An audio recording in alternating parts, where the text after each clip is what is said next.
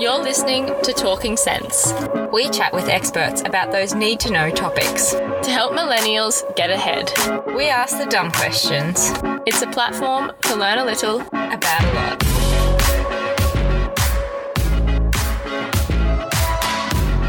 So we're back on another episode of Talking Sense, and today we are talking about something a little bit different. We're breaking down politics and our political system. So to help us with that, we're here with John Slater. How are you going, John? Yeah, good, thanks. John, do you want to intro a little bit about yourself, how you know about politics, what your interest in politics is? So I've previously worked for a few members of federal parliament, and I currently work for the Menzies Research Centre. So the Menzies Research Centre is an independent think tank associated with the Liberal Party of Australia. So we write policy reports, we analyse proposals by each major party and try and contribute to public debate. Cool. And you recently graduated with law and... Law, arts, and my majors were history and political science. Seems quite fitting. Yeah, it's good. So we've got an authoritative source for us today.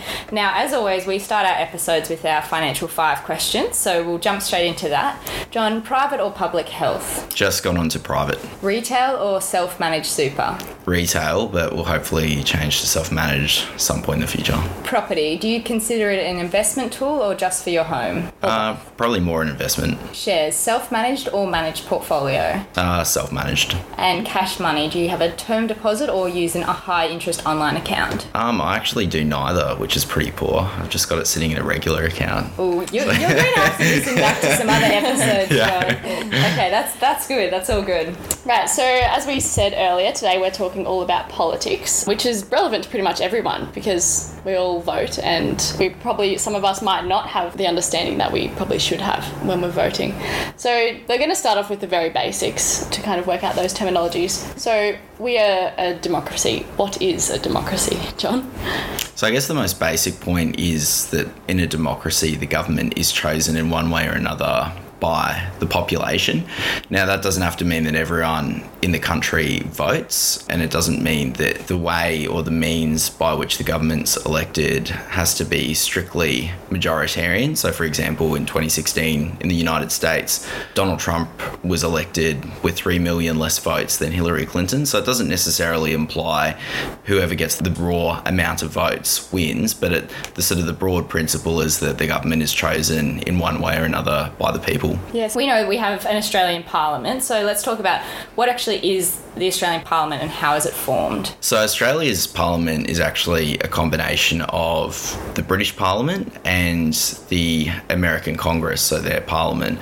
So when they were drawing up what Australia's national Parliament would look like, they really liked in Great Britain the idea of a lower house where each member would represent a geographic locality, so an area of the country. And part of the logic there is when people live in the same area, they often have common interests, and that's been increasingly more the case over time. So a local representative who would be really the people's voice in the parliament, in the capital, the voice for the people who elected them back home, and then the upper house, which is the Senate. And our Senate's basically modelled off the United States Senate. So each state gets an equal number of senators, and the 2 territories get just 2 senators. So the important principle there is that every state does get the same say in the Senate, even though New South Wales is about 12 times as big as Tasmania. And the logic behind that is before Australia became a federation, there were all different colonies who all had their own interests. They all had different sort of types of economies, different political environments. And so when they wanted to join together, they wanted a bit of a safeguard for the interests of all the different states. And so that was basically making sure that the big populous states, Victoria and New South Wales, couldn't just dictate to the smaller states like Queensland, South Australia, Tasmania, and kind of make sure that they still had a meaningful say. Okay, so that's the House of Representatives and we have the Senate. So let's talk about the terminology if someone says the Australian government, and where does the Governor-General fall into all of that? So if you were to draw it up, I guess, on a bit of a flow chart, the Governor-General is right at the apex, right at the top of Australia's system of government. So the Governor-General is basically the Queen or the monarch's representative in Australia. And so the Australian government is formed by whichever party or whichever combination of parties has the most number of seats in the lower house, the House of Representatives. And so what you'll see there is whatever party is able to win the most amount of seats across Australia, they'll come together and they'll form a government. So there's 150 seats. So you need at a minimum 76 seats or 75 seats with the support of one or two people who aren't part of your party. And so that's how the government's formed. And so the government then is called the executive. And so that's where you'll have your ministers, the Prime Minister, and they exercise a whole range of powers which are different to Parliament, and they don't have to pass laws to exercise. So they, for example, have a lot of control over the immigration system. They've got a lot of control over the Defence Force, over Australian diplomacy, over trade, all sorts of things. And so the government, even though it gains its authority from Parliament, really operates in a kind of its own sphere. And it has a lot of control over all the sort of big federal departments like the Treasury and that type of thing in Canberra.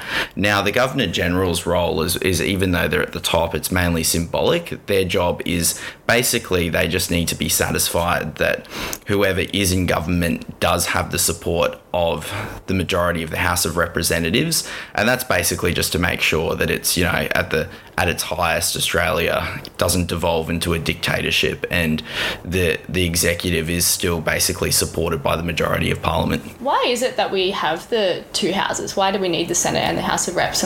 So when they were coming up with the design for Australia's Parliament, they looked at the United States, and one thing that they thought that was quite laudable about their system was that the Senate applied a lot of scrutiny to laws passed by Congress. And so Congress would pass a law and the Senate would spend a long time combing over it, really scrutinising its provisions, deciding whether it's the best thing for the country. And in Australia, some of the people who, when Australia was formed, they were scared that a national parliament would have too much power. And so the idea of the Senate is it's a bit of a counterweight or a counterbalance to whichever party has the most amount of power. And so even in contemporary politics, we see that, for example, when Tony Abbott was elected in 2014, he wanted to make very radical changes to the age pension, to a whole range of different welfare and social payments. And what stopped him from just going ahead with those measures, even though he had just won the election, was the fact that the Senate was comprised differently. It represented all the states equally, and they basically held him back and said, no, we need to take a look at this. And so the idea is, at a fairly basic level, that if you give one party or one entity too much power, we can have radical change, and that might not always be good. And so it's really a stopgap to make sure the government doesn't amass too much power centrally. Yeah, right. How are people elected into the Senate? So when you go and vote, you basically preferentially choose different parties. So the Senate voting system changed at the last election, but in short, you will get a big Senate paper and you'll number each party from 1 to about 6. 1 to 12 if it's double dissolution like the last election, but otherwise 1 to 6.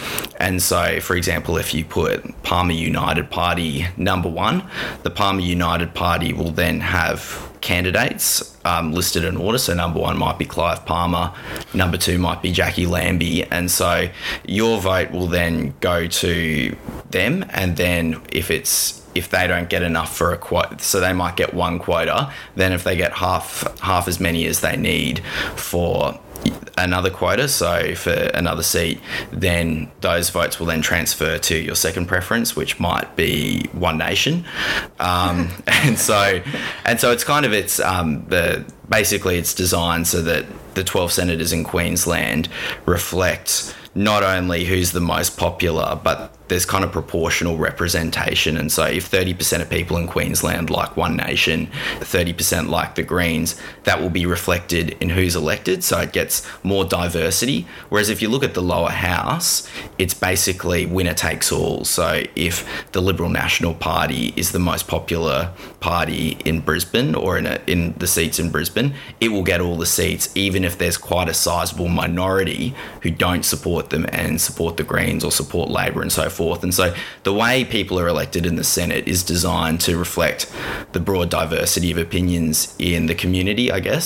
So I think that's the big difference. That's good to know. And so we have a federal election coming up, and I think it's timely if we're talking about how you're elected into the House of Reps. You can't actually just go straight and vote for either Bill Shorten or Scott Morrison. ScoMo. How do the Prime Minister be chosen? So the leader of all the major parties, they're basically how they are chosen to be the leader of the party is a matter for those parties. And so if in the Liberal Party, in the current government, the leader who then becomes the Prime Minister is elected basically by every Liberal member of Parliament placing a vote, and they decide who gets to lead their party. In the Labor Party, it's a little bit different. Half the say goes to people who are party members, people who have paid money to sign up to become a member of the Labor Party, and then half of the say goes to Labor politicians who sit in Parliament. And so on a practical level, when you go to the ballot box, you won't be voting for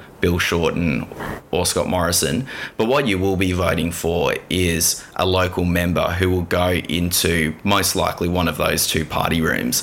And so in my current case, I'm in the electorate of Ryan, and there's really three sort of serious candidates. There's Greens, Labor, and an LNP candidate.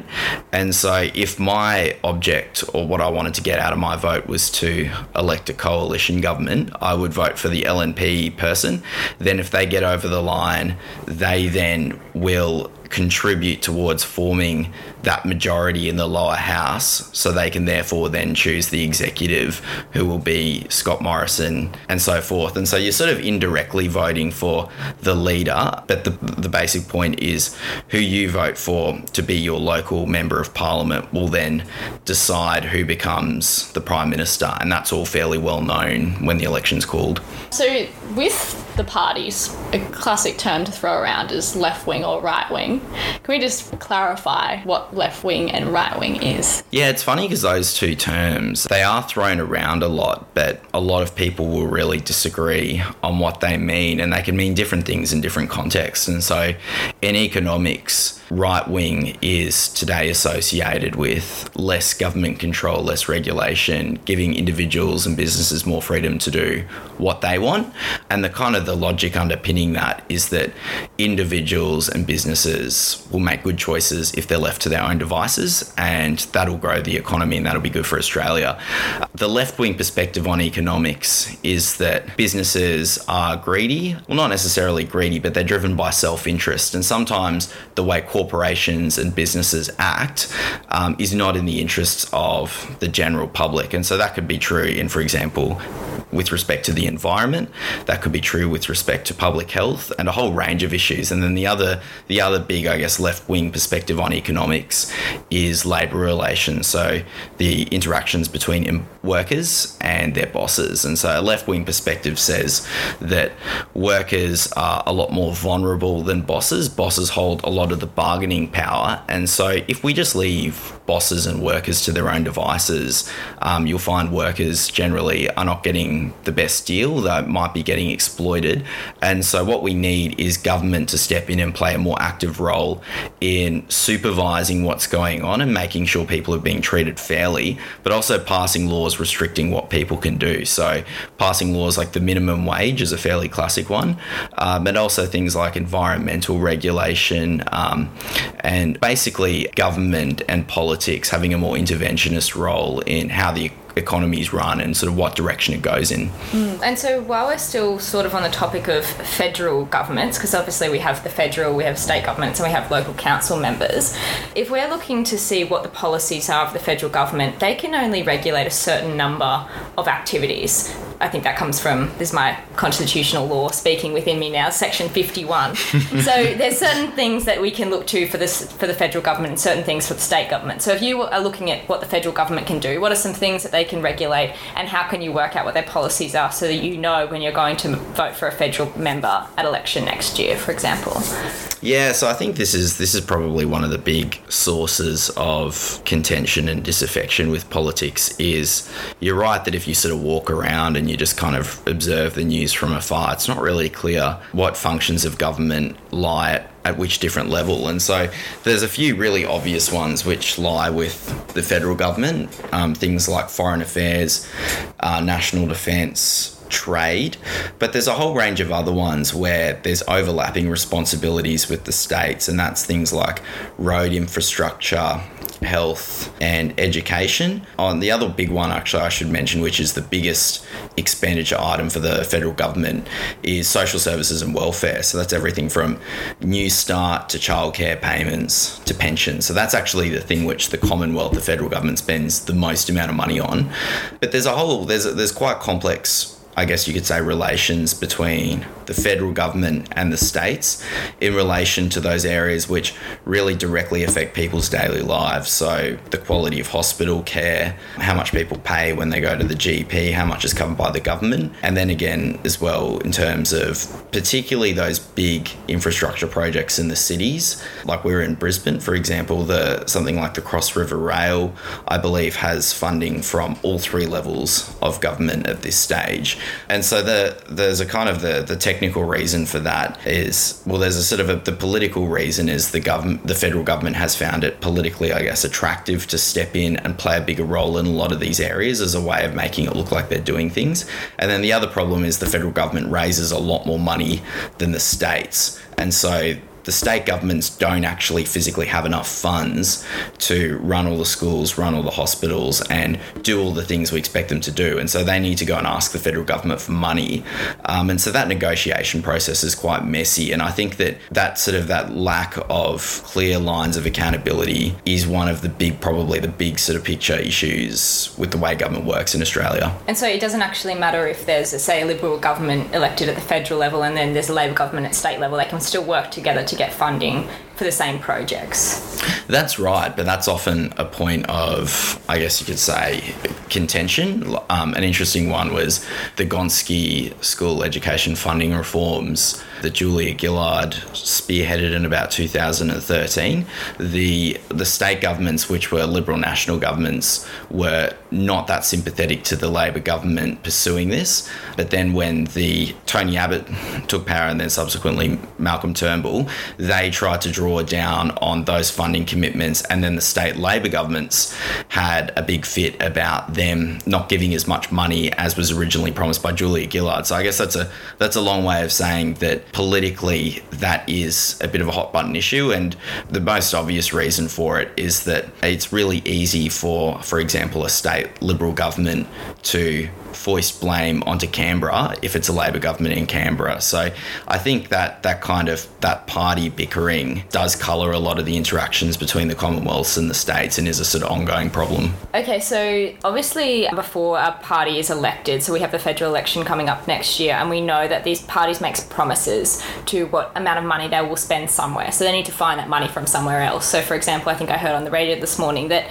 if Bill Shorten is elected for next election, that he will change the franking credits policy to do with dividends and use the money that he saves there and spend that on schools. So how can people become more informed as to what policies will happen, and how often do politicians actually have to stick to what they say before and after an election? Yeah, so I think that on what's the best way to stay informed about what policies are kind of being put forward by either party, I think reading a good quality newspaper is a good way of keeping tabs on it. You can as well just look at the websites of either major parties in the lead up to the election campaign, but that will also include a lot of spin. And so I think that if you get a good quality, probably the best quality in-depth reporting on these types of things would be the Financial Review and the Australian. But I think that reading a variety of sources is useful. On the question of whether a party has to stick by what they're saying, when the parties raise figures about how much money they're going to raise from tax changes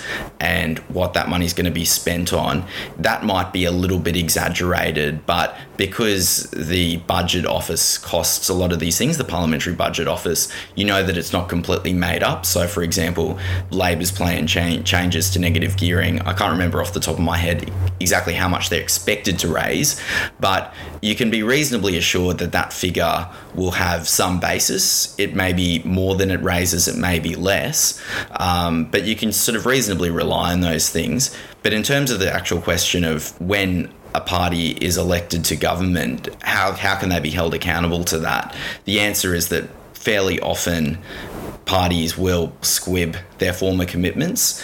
And so probably the most recent example of that would be before the 2013 election, Tony Abbott said he wasn't going to make any cuts to the ABC health or education. And then they undertook basically an audit of the federal budget, and it became clear that the deficit was bigger and worse than they were expecting.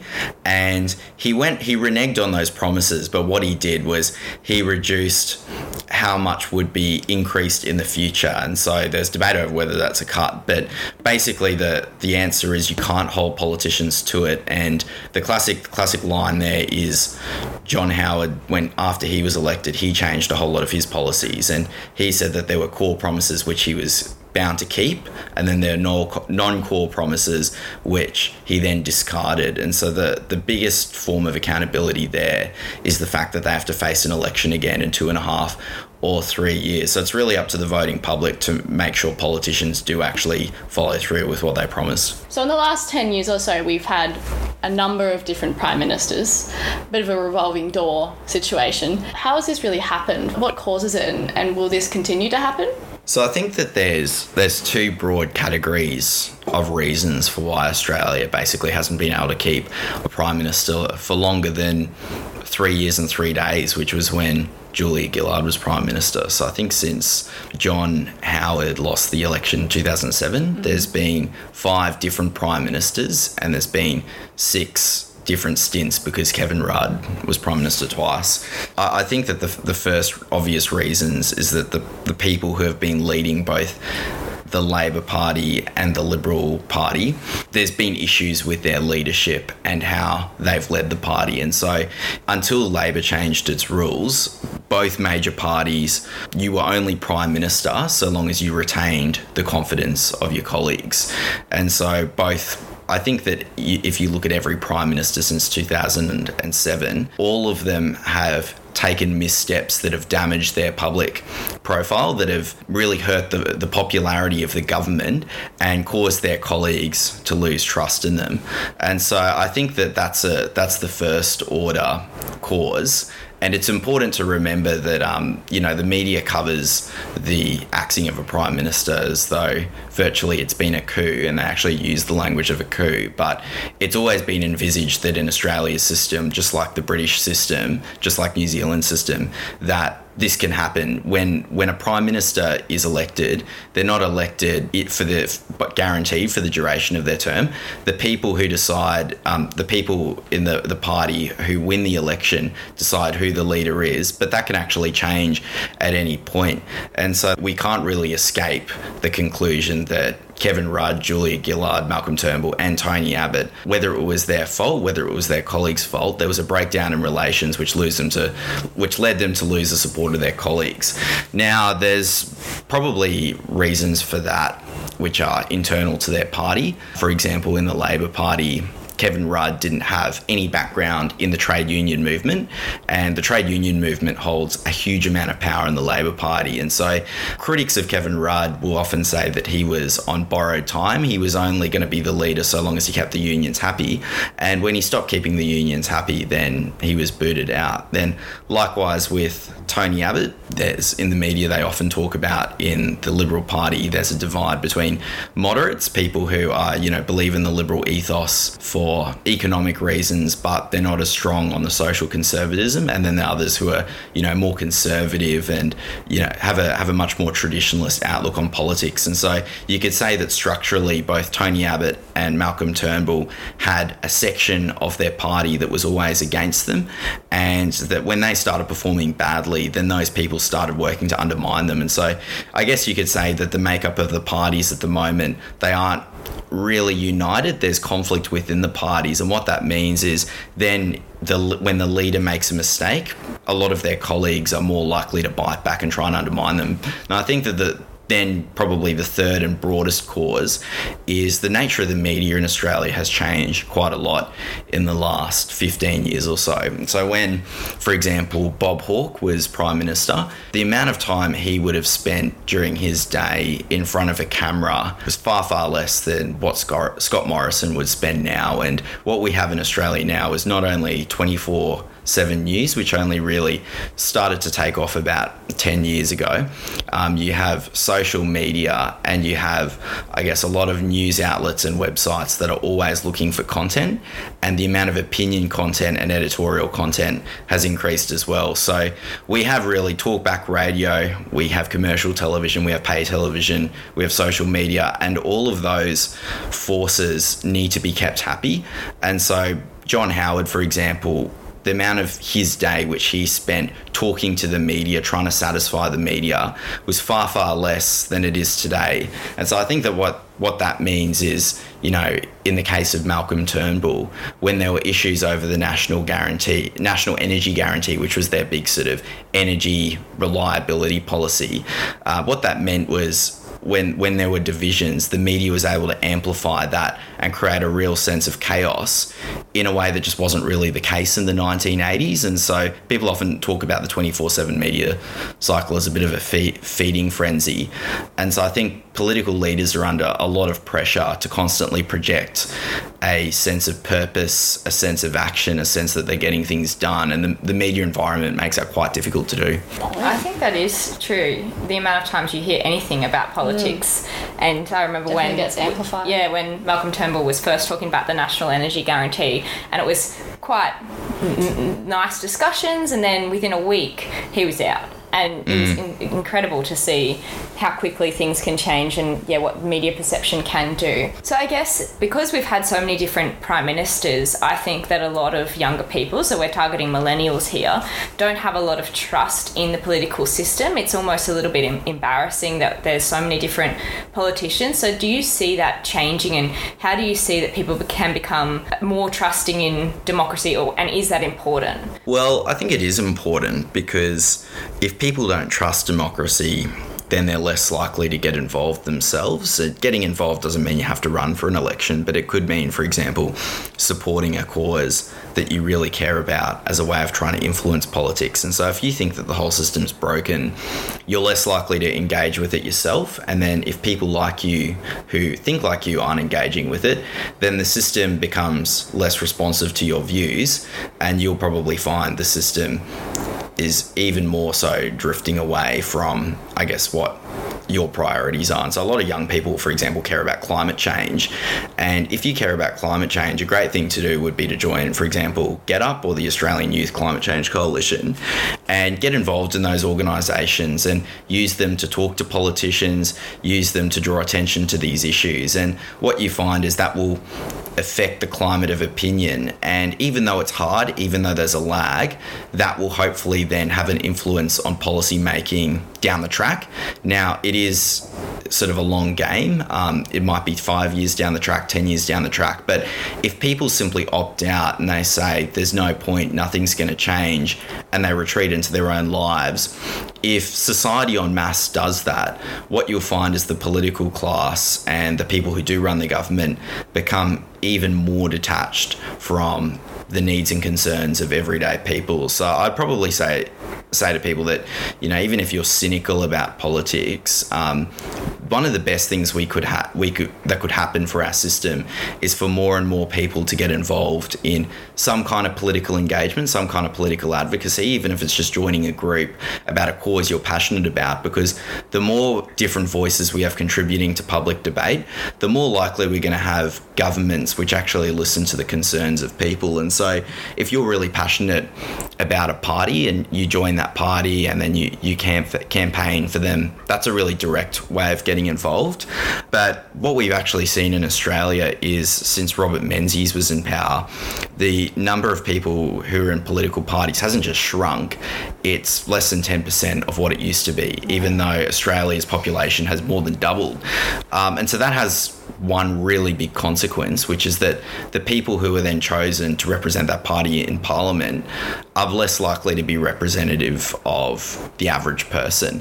And so if you have, for example, in your electorate, the Liberal National Party candidate is only chosen by 30 people who rock up to a meeting, and those 30 people are political junkies, but they don't really know what's affecting the lives of families and other households in their area, the candidate who's then chosen for that is less likely to be as representative of the broader public as you would hope. And that's how you get that kind of fracturing and that splintering where people feel even more disconnected from politics and even more disconnected from the government. So I think, there is an issue with millennials distrusting government, particularly being very disenchanted with the state of politics. But I think that the cure for that is not just to boycott the system, but people should, try and have a better attitude towards engaging, because in the long term, that's going to help restore public trust, I think. Awesome. Well, I think that's probably most of our politics covered. We traditionally cover topics that are for people to get ahead, and so that's what our tagline is, and so we talk about super, insurance and tax, but we thought today that talking about politics was super relevant because it seems like politics play a lot into all the topics we talk about, such as super, such as tax. And maybe before we leave, just a couple of important things. If you are interested in superannuation, you are interested in salary sacrificing or anything, what sort of things should you look out for at the next election? So in terms of probably the biggest one affecting millennials are Labor's planned changes to negative gearing. And so at a really basic level, negative gearing means if you negative gear a property, you can't negative gear it if you live in it, but you have a property that's an investment. If the amount of money you spend on repaying the mortgage and looking after the property, so paying rates, maintaining it and so forth, if that's greater than the amount you receive in rent, you can take the difference of that and use it as a write-off on your income tax bill. And so let's say if I lose $15,000 on a property that I'm renting, I spend $15,000 more on it in a year than I get back in rent, I can use that to then as a deduction for my income tax. And so Labor wants to basically end that, so it only applies to new properties. And the other part of that as well is they're going to halve the capital gains discount. So if you then sell that property in 10 years and you make $100,000, let's say, you'll pay twice as much tax on that. Now, the rationale for them doing that is it's argued that this will improve housing affordability. There are sort of some questions about that, but what that means for people who are millennials is if you want to invest in property in the future, and that's kind of what you see as a way of building your net wealth, Labor's changes will have pretty profound, I guess, implications in terms of, what properties you can buy and how affordable it will be on a week-to-week basis for you to service a rental property while meeting all your other living expenses. All right, well, that was great. I love that we can tie it all back together to everything we talked about. Politics expert, John.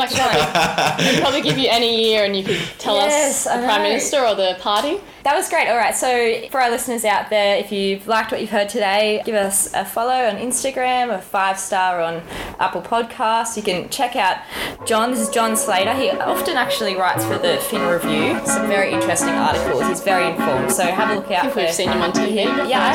John sometimes appears on TV too, so we've got a famous guest on today, actually.